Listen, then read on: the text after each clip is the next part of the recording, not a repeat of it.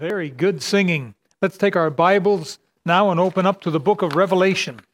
Does everyone have this handout paper as you came in? Did you get one of these? Yes? We're good? Okay. You can use the hardback board in the pew in front of you to use as your backing to write on. Make sure you don't use a Bible or a hymn book. Use the board. That's what it's there for. We're going to go to Revelation. And let's go to chapter 1. This paper here that I've given you, there's space for you to fill in some notes. And I'll be putting those notes up here on the screen behind me, and you'll be able to copy them down. But this is sort of the fruit of months and months and months of poring over Revelation. Every day, chapter after chapter. Went through the book, go through the book again. Got through it, went through it again. Start making notes, starting putting them all together. So I'm giving you a little bit of a fresh perspective here on Revelation. It can be a confusing book as you go through it. And the reason for that is because not only do you have the real-time events, but you also have commentary being given almost alongside it or in a zigzag pattern. And so once you see that, it clears up a lot of the mystery. Let's pray, and then let's get right in here, shall we?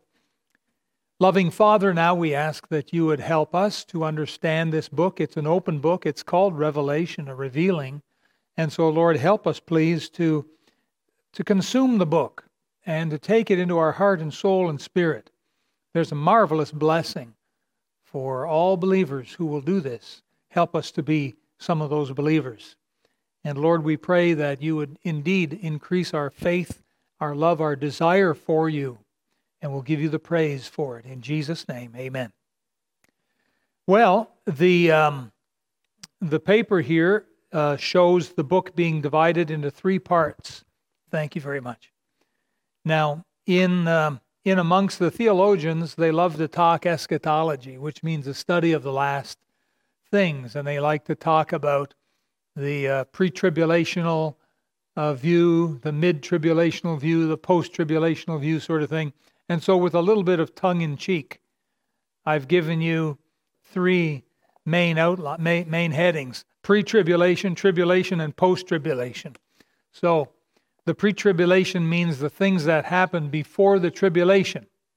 And the tribulation, what happens during the tribulation.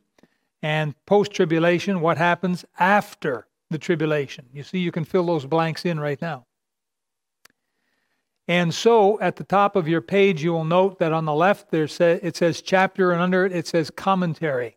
So there are certain chapters that give commentary. We could call it a number of things, a parentheses. We could say that we're pulling the bus over and we're having a little chat or something.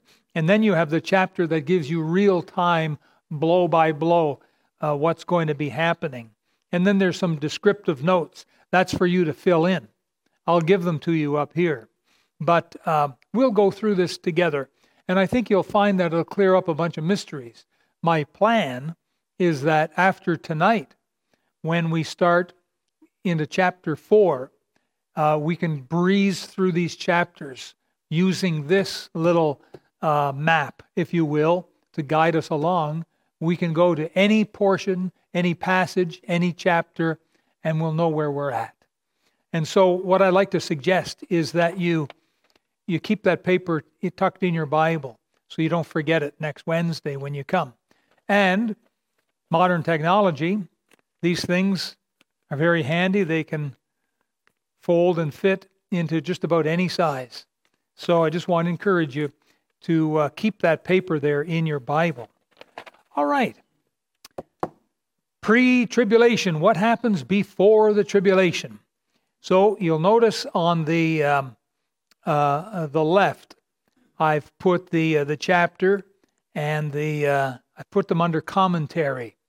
Notice also something, please, that some of the chapters are put in red. You see that? Most of them are in black, but some of them are in red. And the red ones basically are all about the 7-year tribulation. So that's why I put them in red to make them stand out a little bit. Now, chapter 1, we have essentially, is this thing working? There we are. There we go. In chapter 1, we have the vision of Jesus, this grand, majestic, unseen before this time, never seen before. This vision of Jesus. We have the 7 churches mentioned in Asia. And then we have the purpose of the book of Revelation, which is in verse 19 and 20.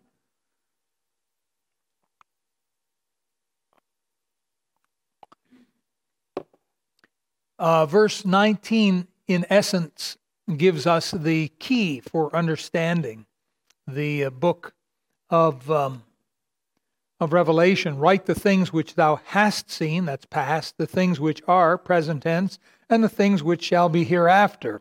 It continues on when he says, the mystery of the 7 stars, which thou sawest in my right hand, and the 7 golden candlesticks. And then he explains what they are. And so you have sort of 3 things. So if you will, you can make a little note in your upper right-hand corner of the page that you've got some blank space there. You can put chapter 1 is the past. It's what John saw. Chapter 2 and 3 is the present. It's what we see. Those 7 letters to the 7 churches, this church is just like them today. So it's present tense. It's what we see. And chapters 4 to 22 is the future. It's what they shall see. Particularly those that go through the tribulation. We who are saved will be spared from that. I know there's a lot of people that don't believe it. And some people believe it not for any theological reason, just because they don't like it. Well, if others had to suffer, what makes us think that we're exempt? And for that reason, they think that we'll be going through the tribulation. Well, God bless them. I disagree.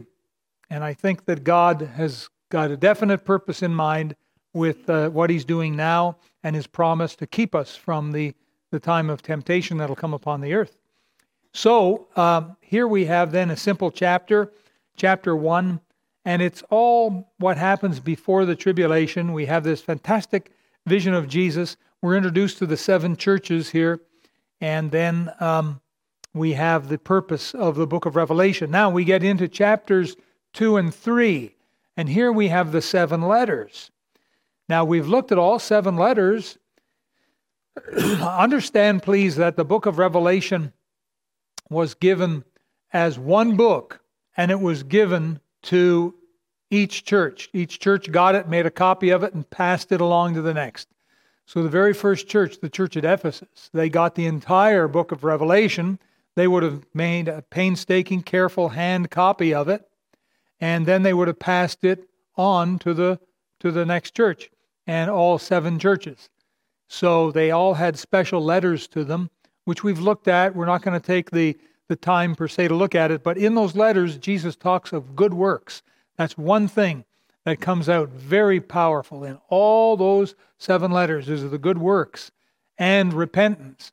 All but 2 of those churches had things that they needed to repent of. And so there's a good message for us, that God is interested in good works in each and every one of us. We have been saved unto good works. So make sure that there are as many good works for the Lord in your life as you possibly can. And then we get to chapter 4 and 5, and we have a vision of heaven. We have God on the throne. We have something called the 4 beasts, which we find is the very same as the seraphim in Isaiah chapter 6, verse 2. These seraphim with their 6 wings. And so we have the 24 elders. We spoke about them and who they could refer to. I believe they're referring to people, not to angelic beings.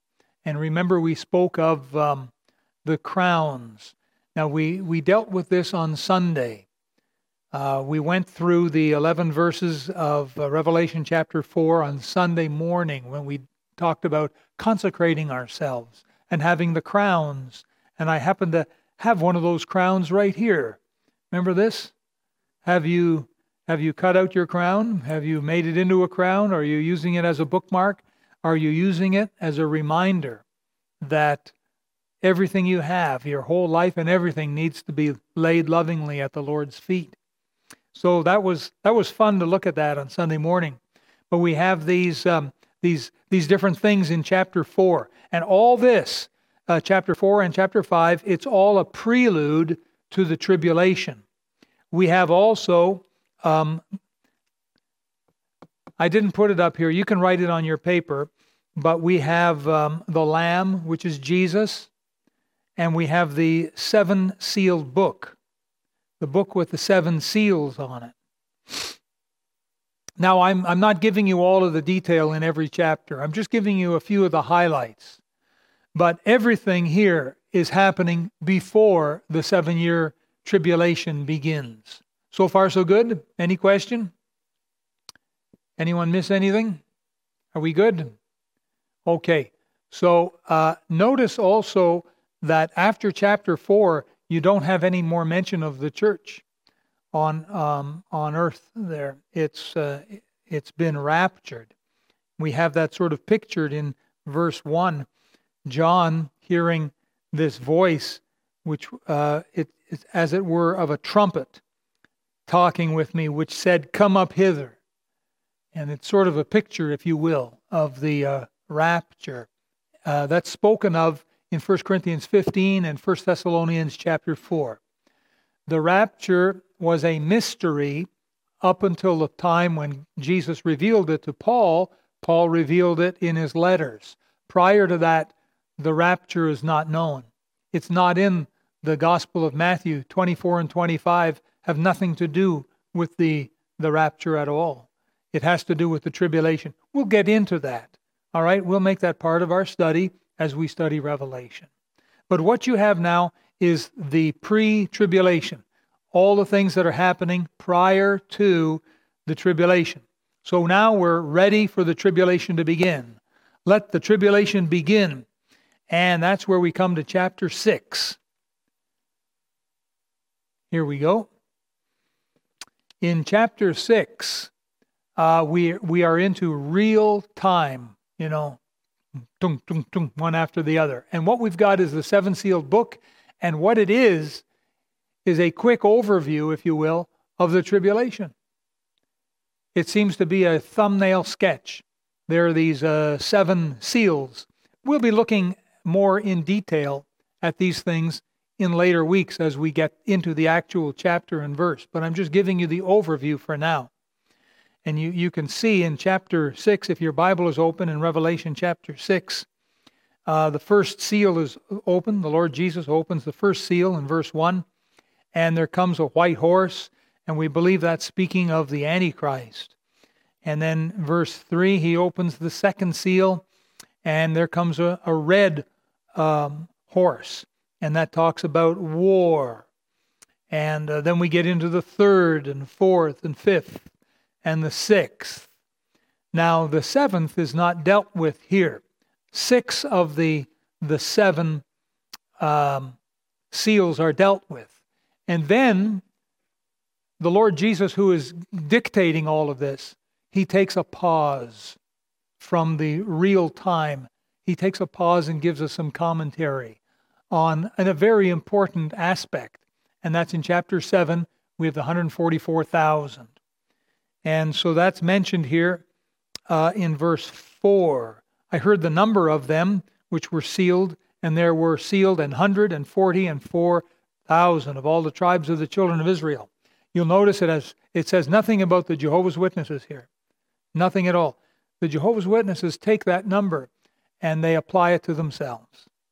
They used to believe that only 144,000 would be the only ones that would be saved. Just true J-dubs, 144,000 of them. But as the cult grew, their numbers grew beyond 144,000, so they had to change the meaning of it. And so they've been changing things a bit. And today they still believe in 144,000, but they believe that these are special chosen ones and that they're not being chosen anymore. They've already been chosen. And these ones have special privilege with God. They'll be ruling over the rest in heaven. And when they have their great big mass rallies where they'll have 5,000, 10,000 J-dubs together, they'll have communion. And they take the trays and they just pass them along. No one takes communion except maybe some of the very, very, very oldest J-dubs who believe that they're one of the 144,000, and they'll take something out of the tray. Otherwise, no one else touches it. Imagine having communion like that. It's all just passed right down the row like that. Crazy. Well, anyhow, we're told here who they are. They're Jews, and there's 12,000 out of each of the 12 tribes here. We're also told about a great multitude, and we see that here in verse 9 of chapter 7. Tremendous great multitude, no man could number, of all nations and kindreds and people and tongues. They stood before the throne, before the Lamb, clothed with white robes and palms in their hand. So it gives a picture of the idea of them in heaven. It seems that the 144,000 may be, and then there's some question here. There's some elbow room. Are the 144,000 chosen and sealed at the beginning or near the end? And I've been bantering this thing all over the place for years. I kind of think they're at the beginning because I think God uses them as evangelists throughout all the world. And that's how we have this multitude that no man could number in verse 9. It's because of the faithful witness of the Jews. Jews are located all over the world today. Have you noticed that? They're all over the world. Now, there's a couple of places where they're in large concentration. Israel, Miami, a couple places where there's large concentrations of them. But essentially, there's Jewish people all over the world. And I think that God takes advantage of this, and God is going to use them during the tribulation. They'll get saved, and then they'll help others get saved. I think that's what we've got here. Now, we get back to the real time, and we're in chapters 8 and 9. And here we have the seventh seal. Remember that there was a book with 7 seals, and in chapter 6, there were 6 of the seals given. Now, we get to chapter 8 and verse 1, and when he had opened the 7th seal. So this gives us another clue as to why chapter 7 is a bit of a commentary off to one side. But as far as real time, if you want to just stay right in step, marching order with what's happening in the tribulation, you start in chapter 6, you go to chapter 8 and 9. And so we have the 7th seal. And the 7th seal, when he opens it, is the 7 trumpets. Now, there's only 6 of them dealt with here. Not all 7 are dealt with. 6 of the 7 trumpets are given. And these things, it seems that with the seals, each one seems more horrific. And then the last seal becomes the trumpets. And the trumpets open up a whole new dimension of horror upon earth. These things tend to start mild and get more severe and more severe and more severe still. And in a way, it's something like how God deals with men in general. And he'll deal this way with his children, you and I. He'll try to reason with us. And when we won't listen, he'll bring in the small hammers and tap us on the head. And when we still stubborn ourselves and stiffen our necks, he'll bring in the big hammers and kabong, kabong. And before you know it, things are really falling apart in our lives. Unfortunately, that story has repeated itself so many times. It's innumerable how many times that story has repeated itself in the lives of God's people. God's people. They're saved, but they just got a stubborn streak like a rebellious child. And so God has to use a little more sterner and sterner methods. I think this is sort of what happened in the lives of Ananias and Sapphira. That was an ultimate kabong on the head, wasn't it? God killed them and took them home. And God reserves that right to do that with any of us if we get out of line. Me too. It makes no difference if you're a regular Christian or if you're a pastor for 40 years. It makes little difference. In fact, I'm of the persuasion that God tends to deal harder with the pastors than he does with the people. That's my belief from observation and from Scripture. Well, these, as I put up on the board here, they are attention-getting devices. They are to get the attention of the world's people. And as you read through these things and find that the world stiffens itself, and they do not repent of their sorceries and adulteries and their fornications and their thefts and so on, and they even start to blaspheme the name of God.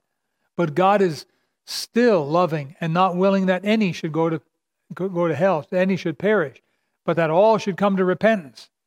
And one day, when they stand before Him to be judged at the great white throne, all these things will be used in evidence against them for having rejected the Lord.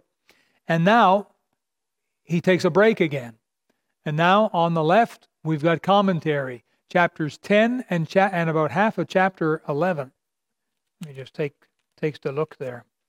Chapter 11, just about half. Well, till verse 13 anyhow. And so here we have the little book, and we have the two witnesses. There's a lot of discussion as to what that little book could be. Some people have different ideas. We are not specifically told what it is. However, I have a thought for you. It's only a thought. But back in the days of Ezekiel was also told to take this roll of a book and eat it. And then he was to go and to prophesy and to preach to the people. And so here we have this angel coming down with a little book in his hand, verse 2, chapter 10. And then a voice tells John in verse 8 to go and take the little book, which is in the hand of the angel. Verse 9, he goes to the angel and says, "Give me the little book." Angel says, "Take it and eat it up. It shall make thy belly bitter, but in thy mouth it's sweet as honey. And I took the little book out of the angel's hand and ate it up, and it was in my mouth sweet as honey. And as soon as I had eaten it, my belly was bitter."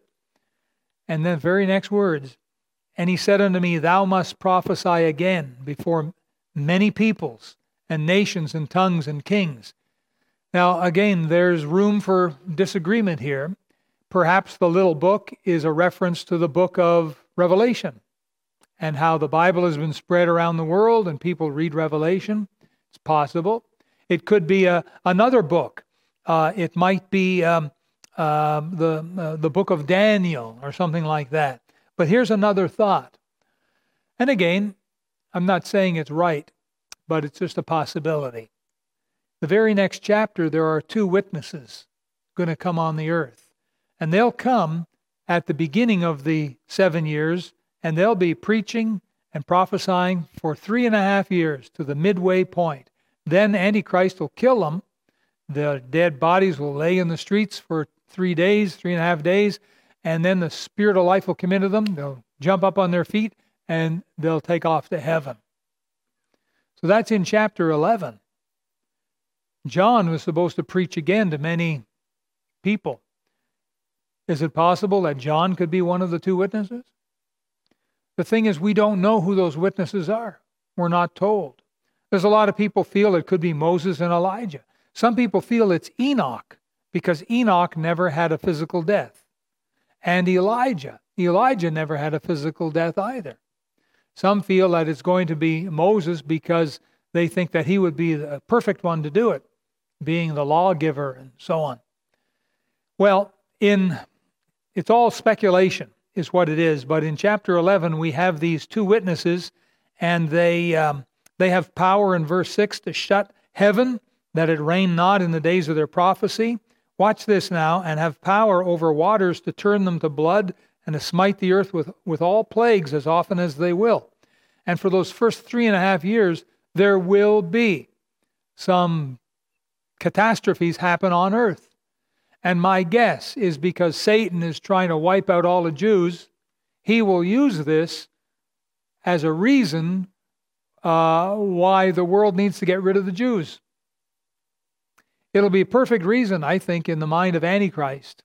Antichrist is going to be killed and brought back to life right at that midway point, And then he's the one who's going to overcome the two prophets, because no one else could. He'll have them put to death, and then people will be rejoicing. The unsaved people will anyhow. And then Antichrist will defile the temple, and he'll start persecuting the Jews, to the point of trying to get rid of them, to kill them all. And I think this is what's in the plan of Satan, is to get rid of the Jews. Why does Satan want to get rid of the Jews?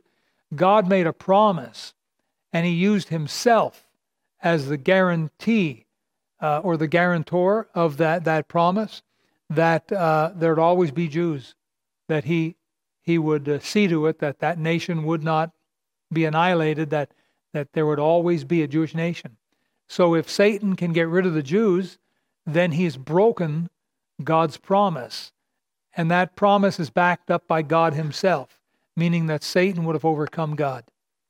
So in a nutshell, that's my take on it. Now, we need to move on. So we get now back into real time, and we pick up in chapter 11 and verse 14 with the words, "The second woe is past." I guess I'll just try and point it out to you here. If you go back to chapter 9, we've got verse 1 is the first woe. See, prior to that in chapter 8, verse 13, woe, woe, woe. There's 3 woes coming upon the earth. And the first woe is the 5th trumpet in chapter 9, verse 1. And this is where this angel of the bottomless pit, whose name is Abaddon, or in Greek, Apollyon, that's over in verse 11. He heads up this horrific army of horrible things, worse than anything Hollywood could ever come up with. And these things come and they torment men, and they inflict a pain upon them for 5 months, which is a strange amount of time. I haven't figured out why the 5 months, but that's what it is. And they're hideous, horrible-looking things according to their description. That's the first woe. The second woe comes in verse 13. The 6th angel sounded. And here's the second woe.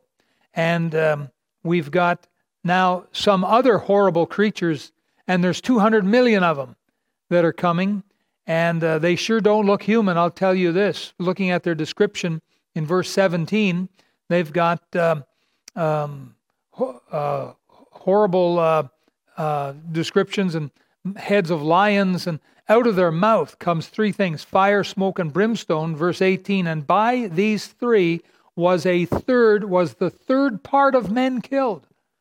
The third part of the population at that time in the tribulation is killed. Meanwhile, I think you've got the 2 witnesses doing all their miracles and preaching. All the more reason, I think, to put the blame on the Jews. And so then finally we get now to chapter 11, verse 14.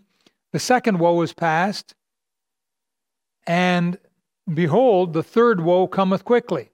And so we have the final warning of the end. This is the 7th trumpet. Verse 15, the 7th angel sounded. Here's the 7th trumpet.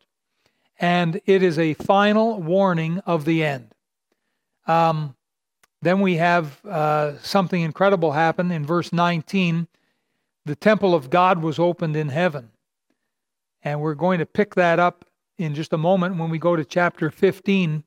But here in chapter 12 now, 12 to chapter 15, verse 4, this is commentary. And we're told about Israel and how Jesus was born and his ascension into heaven. And the last half of the tribulation is dealt with. Now, if you look at chapter 12 for a moment, so don't worry, I'll give you enough time to write everything down, not to worry, but look at chapter 12. We have a description of Israel in verse 5, and she brought forth a man-child who was to rule all nations with a rod of iron. Well, that's Jesus. That's what it says in Psalm 2, verse 9. And her child was caught up unto God and to his throne. So his 33 and a half years gone by. His ministry, his death, burial, and now his resurrection, but his ascension is mentioned here. So between verse 5 and verse 6, you see that tiny little bit of space between verse 5 and verse 6. Do you see that in your Bible? That tiny, tiny little line of space? That's the entire church age right there, 2,000 years. Right there, in that little bit of emptiness. Because it says the woman fled into the wilderness. Now we're halfway into the tribulation, when Antichrist persecutes Israel for 3.5 years. And so it works itself down, chapter 12, chapter 13. Wow, here we have the Antichrist, and we've got the 666 mentioned here. Let's see, where are we at here? A very scary description of the Antichrist. And this mark on the forehead. Oh yes, we've got the false prophet in verse 11 of chapter 13. So we've got the Antichrist and false prophet introduced here in this chapter. And he makes an image, and he gives life unto the image here in verse 15. And then he causes everyone to worship this image, and whoever doesn't worship it will be killed. Well, there's going to be untold millions of people not worshiping it, and they'll be killed. And he causeth all, both small and great, rich and poor, free and bond, to receive a mark in their right hand or in their forehead. This is the mark of the beast, the mark of Antichrist. There's been so much speculation about this. There's been way too much speculation as to what it is. A lot of people feel that it's going to be some kind of electronic chip implant so that he can watch and control people from all over the world. Well, I don't think that's what it is, although that technology is probably going to happen. In fact, it's happening already. People are being chipped. That's a reality right now in the States and over in India, but they're doing it for economic reasons. A lot of people are getting their money stolen from them, and so the Indian government came up with this idea of chipping for electronic banking purposes. That's why they've done the chipping. Is it possible to be able to follow people around and control them a bit using chips? Absolutely it is. However, during the tribulation, remember there's going to be a lot of cosmic problems. And I don't think that the satellites are going to run like they're running today. Today, they're up there and they're functioning just tickety-boo, but you come to the tribulation, there's going to be such an outpouring of all kinds of problems and dilemmas. I don't think that those chips are going to really work that well. I don't think that the internet is going to work all that well, at least as you get into the internet, into the tribulation. But that's just my thought only on that. However, I think that what it is, it's a sign of allegiance to the Antichrist. That's what he's after. The sign of allegiance. And so the verse 17 says, no man might buy or sell save he that had the mark or the name of the beast or the number of his name. Verse 18, here is wisdom. Let him that hath understanding count the number of the beast, for it is the number of a man, and his number is 666. There's the 666. There has been umpteen thousands of different theories as to who that could be. The bottom line is we don't know for sure. Martin Luther in his day was absolutely sure that the Pope of his day was the Antichrist. He was sure of it. He'd stake his life on it. I remember when I was in Bible college, we had a Dr. Howard Chipchase come, and he gave a big series of lectures on Revelation. And back then, Pope John Paul was the popular guy. And Dr. Howard Chipchase says, this man fits the bill. I think he's the Antichrist. Well, both Chipchase and Pope John Paul are both gone. They're off the planet. And so I don't think he was right. Truth is, we can have our theories and our speculations, and it's a little bit fun to do sometimes, but the bottom line is we don't know. We just don't know. We could all be wrong. We could be surprised. However, I do have my own thoughts, and I don't think I'm wrong. But that's what everybody says, right? And so we're into chapter 14 now, and oh my, we've got another mention of the 144,000. Some say it's a different 144,000 than the first one. Myself, I kind of think it's the same one. I've been studying them both, all of their differences, and I'm familiar with the differences that the different writers point out. But stepping back to look at them and their purpose here, I think it's the same group mentioned again. But again, there's room for differences. We are introduced to Mystery Babylon here, down in verse number 8. This Babylon is fallen, the great city. And there's a lot of question as to, who and what is Babylon. There's more description given later on. We get into chapter 15, and we finish this at verse 4. And so this is a big parentheses. This is a big parking of the bus off to one side. But it is what it is. Now we get into real time, chapter 15, verses 5 to 8, and we have the 7 vials of final judgment. And these things are scary.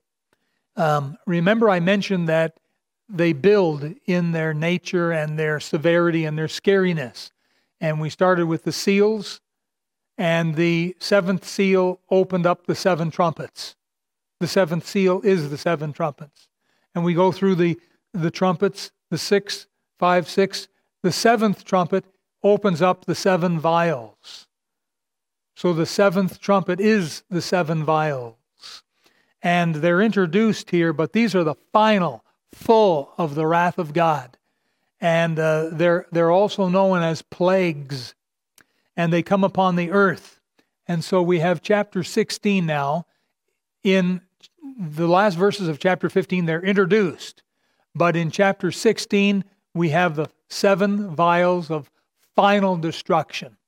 It is absolutely horrific what happens. And you can do a comparison, an interesting comparison between these 7 last plagues and the 10 plagues of Egypt that decimated and destroyed Egypt. There's an interesting comparison. Not all 10 plagues are mentioned here, but a good number, the majority of them are. So we have in verse 2, the first went and poured out his vial upon the earth, and there fell a noisome and grievous sore upon the men which had the mark of the beast, and upon them which worshipped his image. Now the word noisome means harmful. It doesn't mean noisy, as in very loud. It comes from a word noi, which is from annoy, to annoy someone or something that's very annoying. The idea is it's very harmful, a noisome, a harmful and grievous sore. So, they come upon the bodies of men, and still they don't repent. Verse 3 is the second vial. The second angel poured out his vial upon the sea, and it became as the blood of a dead man. And verse 4, and the third angel poured out his, I missed these words in verse 3, and every living soul died in the sea. We're talking catastrophic judgments of God. Verse 4, and the third angel poured out his vial upon the rivers and fountains of water, and they became blood. And right away, verse 5, I heard an angel of the waters say, Thou art righteous, O Lord, which art and wast and shall be, because thou hast judged thus, for they have shed the blood of the saints and prophets, and thou hast given them blood to drink, for they're worthy. Interesting. And so we won't take the time to look at all 7 of them here, but in verse 13, we have 3 unclean spirits like frogs coming out of the mouth of the dragon, that's Satan, out of the mouth of the beast, that's the Antichrist, and out of the mouth of the false prophet. He's that religious teacher, an unholy trinity. And these 3 frogs, we're told in verse 14, are the spirits of devils working miracles, and they, which go forth unto the kings of the earth and of the whole world, to gather them to battle at the great day of God Almighty. That's Armageddon. And so we have here the call to Armageddon in chapter 16.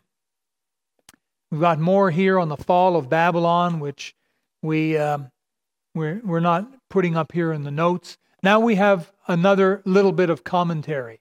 Chapter 17 and 18, we have Mystery Babylon and its destruction. And we're told more detail about Babylon. It's mystery in that it's not the real Babylon. Remember, a mystery is something that's concealed. So this Babylon is not the Babylon over in Iraq. Rome was known as Babylon. In fact, Peter, in one of his epistles, makes mention of being in Babylon, reference to Rome. So I don't believe that it's Rome either, because that's not a mystery. The mystery Babylon, we don't know what it is. We have our thoughts, we have our suspicions, our speculations. Could it be this country? Could it be this city? You know, there's a lot of speculation about mystery Babylon. But it's Babylon. It's similar to Babylon in many ways. It's called the Great, or the idea is the greatest. It's called the mother of harlots. She started all the false religions, Tower of Babel, that sort of thing, and abominations, dietary abominations, sexual abominations, human sacrifice abominations, things like that. The murder also of God's people, the saints and the prophets. It all falls here into the lap of this Babylon. And those 2 chapters are kind of creepy as you read them through, and how God has just finally, at the end of the tribulation, He's just had it. Their stench has reached to heaven. God has given them plenty of time to repent.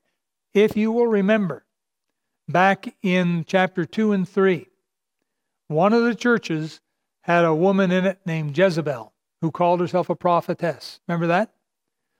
And God said He gave her time to repent. Well, now you have this mystery Babylon, and God has given sufficient time for repentance, and there's been no repentance. And so now her judgment comes. But her judgment comes like in 1 hour. It's just incredible. Verse 10, at the end it says, "For in 1 hour is thy judgment come." Whatever this mystery Babylon is, I think it's more than a city. I think that it's got to be a bit of a nation, because all of the merchants of the world are being made rich off this nation. This nation has so much wealth, so much power, that they buy and they buy and they buy all of the costly, most expensive things, and all of the merchants of the world are made very rich off this mystery Babylon. And now in 1 hour, she's up in smoke. And it's so horrendous that the merchants are beating themselves and casting dust on their head, and they're weeping and wailing because there's no one out there to buy all of their goods. That's what they wanted. But it was this mystery Babylon here that forced the world into the 666. It had a big hand in it. And so God finally just said, that's it, and essentially wiped them off, and it has become a bit of a haven for every hateful bird and creepy thing like that. So we get finished these chapters, and we get to chapter 19. Here we have Armageddon. Armageddon, we have Christ's return, we have the judgment of the Antichrist and the false prophet. Armageddon is this place over in Israel. And I believe that this is where the Jews will flee, at least somewhere in this area. And Antichrist, in his pursuit to destroy all of the Jews, is getting all of the world's, what's left of them. By the time the end of the tribulation comes, the world's population is going to be dwindled down. You have to understand, the actual number of people alive might only be 200 million. Right now we have 7.5 billion. But that's going to change. There's going to be a portion that are going to disappear with the rapture. But then there's going to be tremendous bloodshed and death throughout the tribulation time. Population will dwindle. World population will dwindle right down, maybe to a couple 100 million, maybe even less. And then the armies of the world will come in obedience to get rid of the Jews for their own self-survival. Now, interesting thing that Jesus said, that unless those days were shortened, there should be no flesh. Interesting. My guess is that if Jesus did not come back exactly when he comes back, that they'd end up killing each other. Wipe them all out. Maybe with some kind of nuclear weapon or something. The devil would, in order to get the Jews, I think the devil would sacrifice every human being on earth in order to destroy the Jews so that he wins. It's like sacrificing your queen in order to win the game of chess. So it's only a thought. But we've got the final confrontation where they gather together, and that's when Jesus comes. And we see that here. You can see in chapter 19, and where is it here? Verse 11. Heaven opened, and behold, a white horse, and he that sat upon him was called Faithful and True, and in righteousness he doth judge and make war. His eyes were as a flame of fire. On his head were many crowns. We spoke of crowns on Sunday morning. Living for Jesus so that we would get a crown. We'll get to lay our crown at his feet. I think he's going to put our crown on his head. That may be why he has many crowns. And he had a name written. Verse 13, he was clothed in a vesture dipped with blood. Verse 14, the armies which were in heaven followed him. Verse 15, out of his mouth goeth a sharp sword, that with it he should smite the nations. We come down to verse 17. An angel is calling all of the vultures and buzzards and the eagles and falcons and hawks and so on, all the fowls that fly in the midst of heaven. Come and gather yourselves together for the supper of the great God, that ye may eat the flesh of kings and the flesh of captains and the flesh of mighty men and the flesh of horses, and so on. Verse 19, I saw the beast and the kings of the earth and their armies gathered together to make war against him that sat on the horse and against his army. So they're coming, I think, to fight the Jews. When Jesus comes, they turn their guns toward Jesus. Verse 20, and the beast was taken, there's the Antichrist, with him the false prophet that wrought miracles before him, with which he deceived them that had received the mark of the beast, and then that worshipped his image. These both were cast alive into the lake of fire, burning with brimstone. They bypassed the great white throne. There's no judgment there. There's no presenting of the evidence. There's no final condemnation on them. They bypass that and they go right into the lake of fire. And I think the reason is because these are demons inside human bodies at this point. I don't think that the soul, the human, is there. When Antichrist dies and comes back to life, I don't think it's the same guy, because he's a totally changed man, and he's taken here and he's not given a proper day in court. He's just thrown right into the lake of fire. And by the way, Satan is never given a day in court either. He's just thrown right into the lake of fire. That comes later. But that's a reason why I believe that the beast and the false prophet essentially are demons in human form. How else could they open their mouth and frogs, these evil spirits, come out? And so the remnant in verse 21, that's all the rest of the unsaved people that are there at Armageddon, are slain with the sword of him that sat upon the horse. And so then the fowls come and feast on their flesh. So that takes us to the end of the 7 years. And then just to sort of finish things up, we've got post-tribulation, what happens after the tribulation. And in chapter 20, we have Satan, who is bound for 1,000 years in a bottomless pit. The people who are alive at the end of the tribulation and the coming of Jesus Christ will be ushered into the 1,000-year, the millennial reign of Jesus Christ. These human beings will have changes in their bodies so that they'll be able to live 1,000 years. And the Lord Jesus will rule with a rod of iron. People will still need to get saved.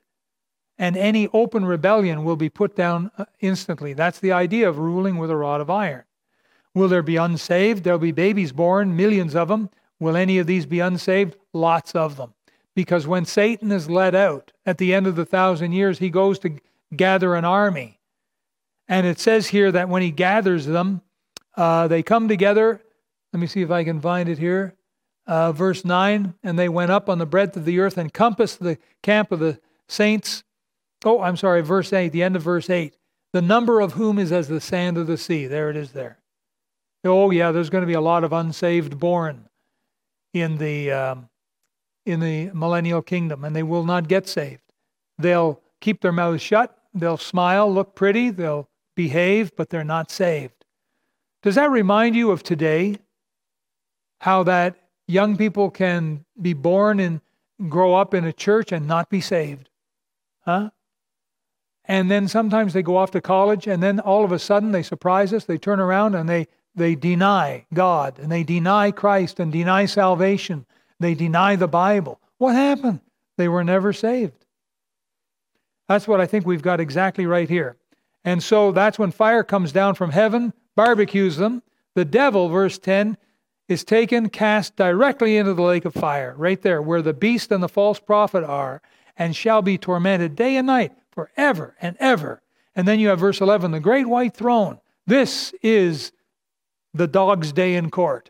This is where every unsaved man, woman, or young person will stand before Jesus Christ. And the books will be open, and their name will be there. And their sins and all the things they've done, maybe it'll be played out on a big screen. I don't know. But all of the evidence will be there against them. And then a final check will be made, checked in the book of life to see if their name is there.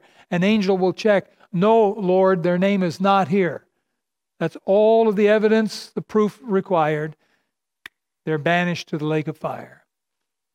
That's pretty sad news, the lake of fire. Then we get into chapters 21 and 22. We have the eternal state. We've got New Jerusalem coming down. God will remake heaven and earth. We have, at the end of the chapter 22, we have, look at this, an invitation to the unsaved. An invitation to every unsaved man. The Spirit and the bride say, come. And let him that is athirst come. Take of the water of life freely. There's an invitation for every unsaved man. And then, of course, there's a warning as well. A warning that if any man shall add to unto these things, God shall add to him the plagues that are written in this book. If any man shall take away from the words of the book of this prophecy, God shall take away his part out of the book of life and out of the holy city and from the things which are written in this book. And then he finishes, even so, come Lord Jesus, the grace of our Lord Jesus Christ be with you all. Amen. So you have there a little roadmap, if you will, when studying through the book of Revelation. And I want to ask you again to fold that up and tuck it in your Bible and bring it with you on Wednesdays. Our study of the book of Revelation will not take the next 12 months. It'll take a few more months to go through the book of Revelation and to show you in more detail these things, which are good things to know. And here's the blessing. Here's, I think, the main blessing. There's probably several, but here's one of the main blessings in studying the book of Revelation, is you can't help but get your eyes onto Jesus. You can't help but be constantly reminded, this world is not my home. This world is in enmity. I just saw on the news that Hollywood had its big day. They award themselves with these big awards, right? Hollywood does that every year. And they had this guy named Ricky Gervais. And he's some unsaved, uncouth comedian. And he's not stupid, though. And he's basically had it up to here. He's never going to host these things ever again. And he basically laid it out. And publicly, he lambasted the Hollywood industry. He didn't call them creeps. He had other words for them. He used some 4-letter words and things, some bad language, but he pointed out that it was wicked people and pedophiles who are running the Hollywood industry. And sitting out there is the Hollywood industry. And he said, this is my last time hosting this thing anyhow, so I don't care. And what he did was he pulled the lid off. And Hollywood is a stinking cesspool. It is a haven for the most wicked and vicious kind of people. And this guy who's up on charges now, what's his name again? Weinstein? Yeah, him anyhow.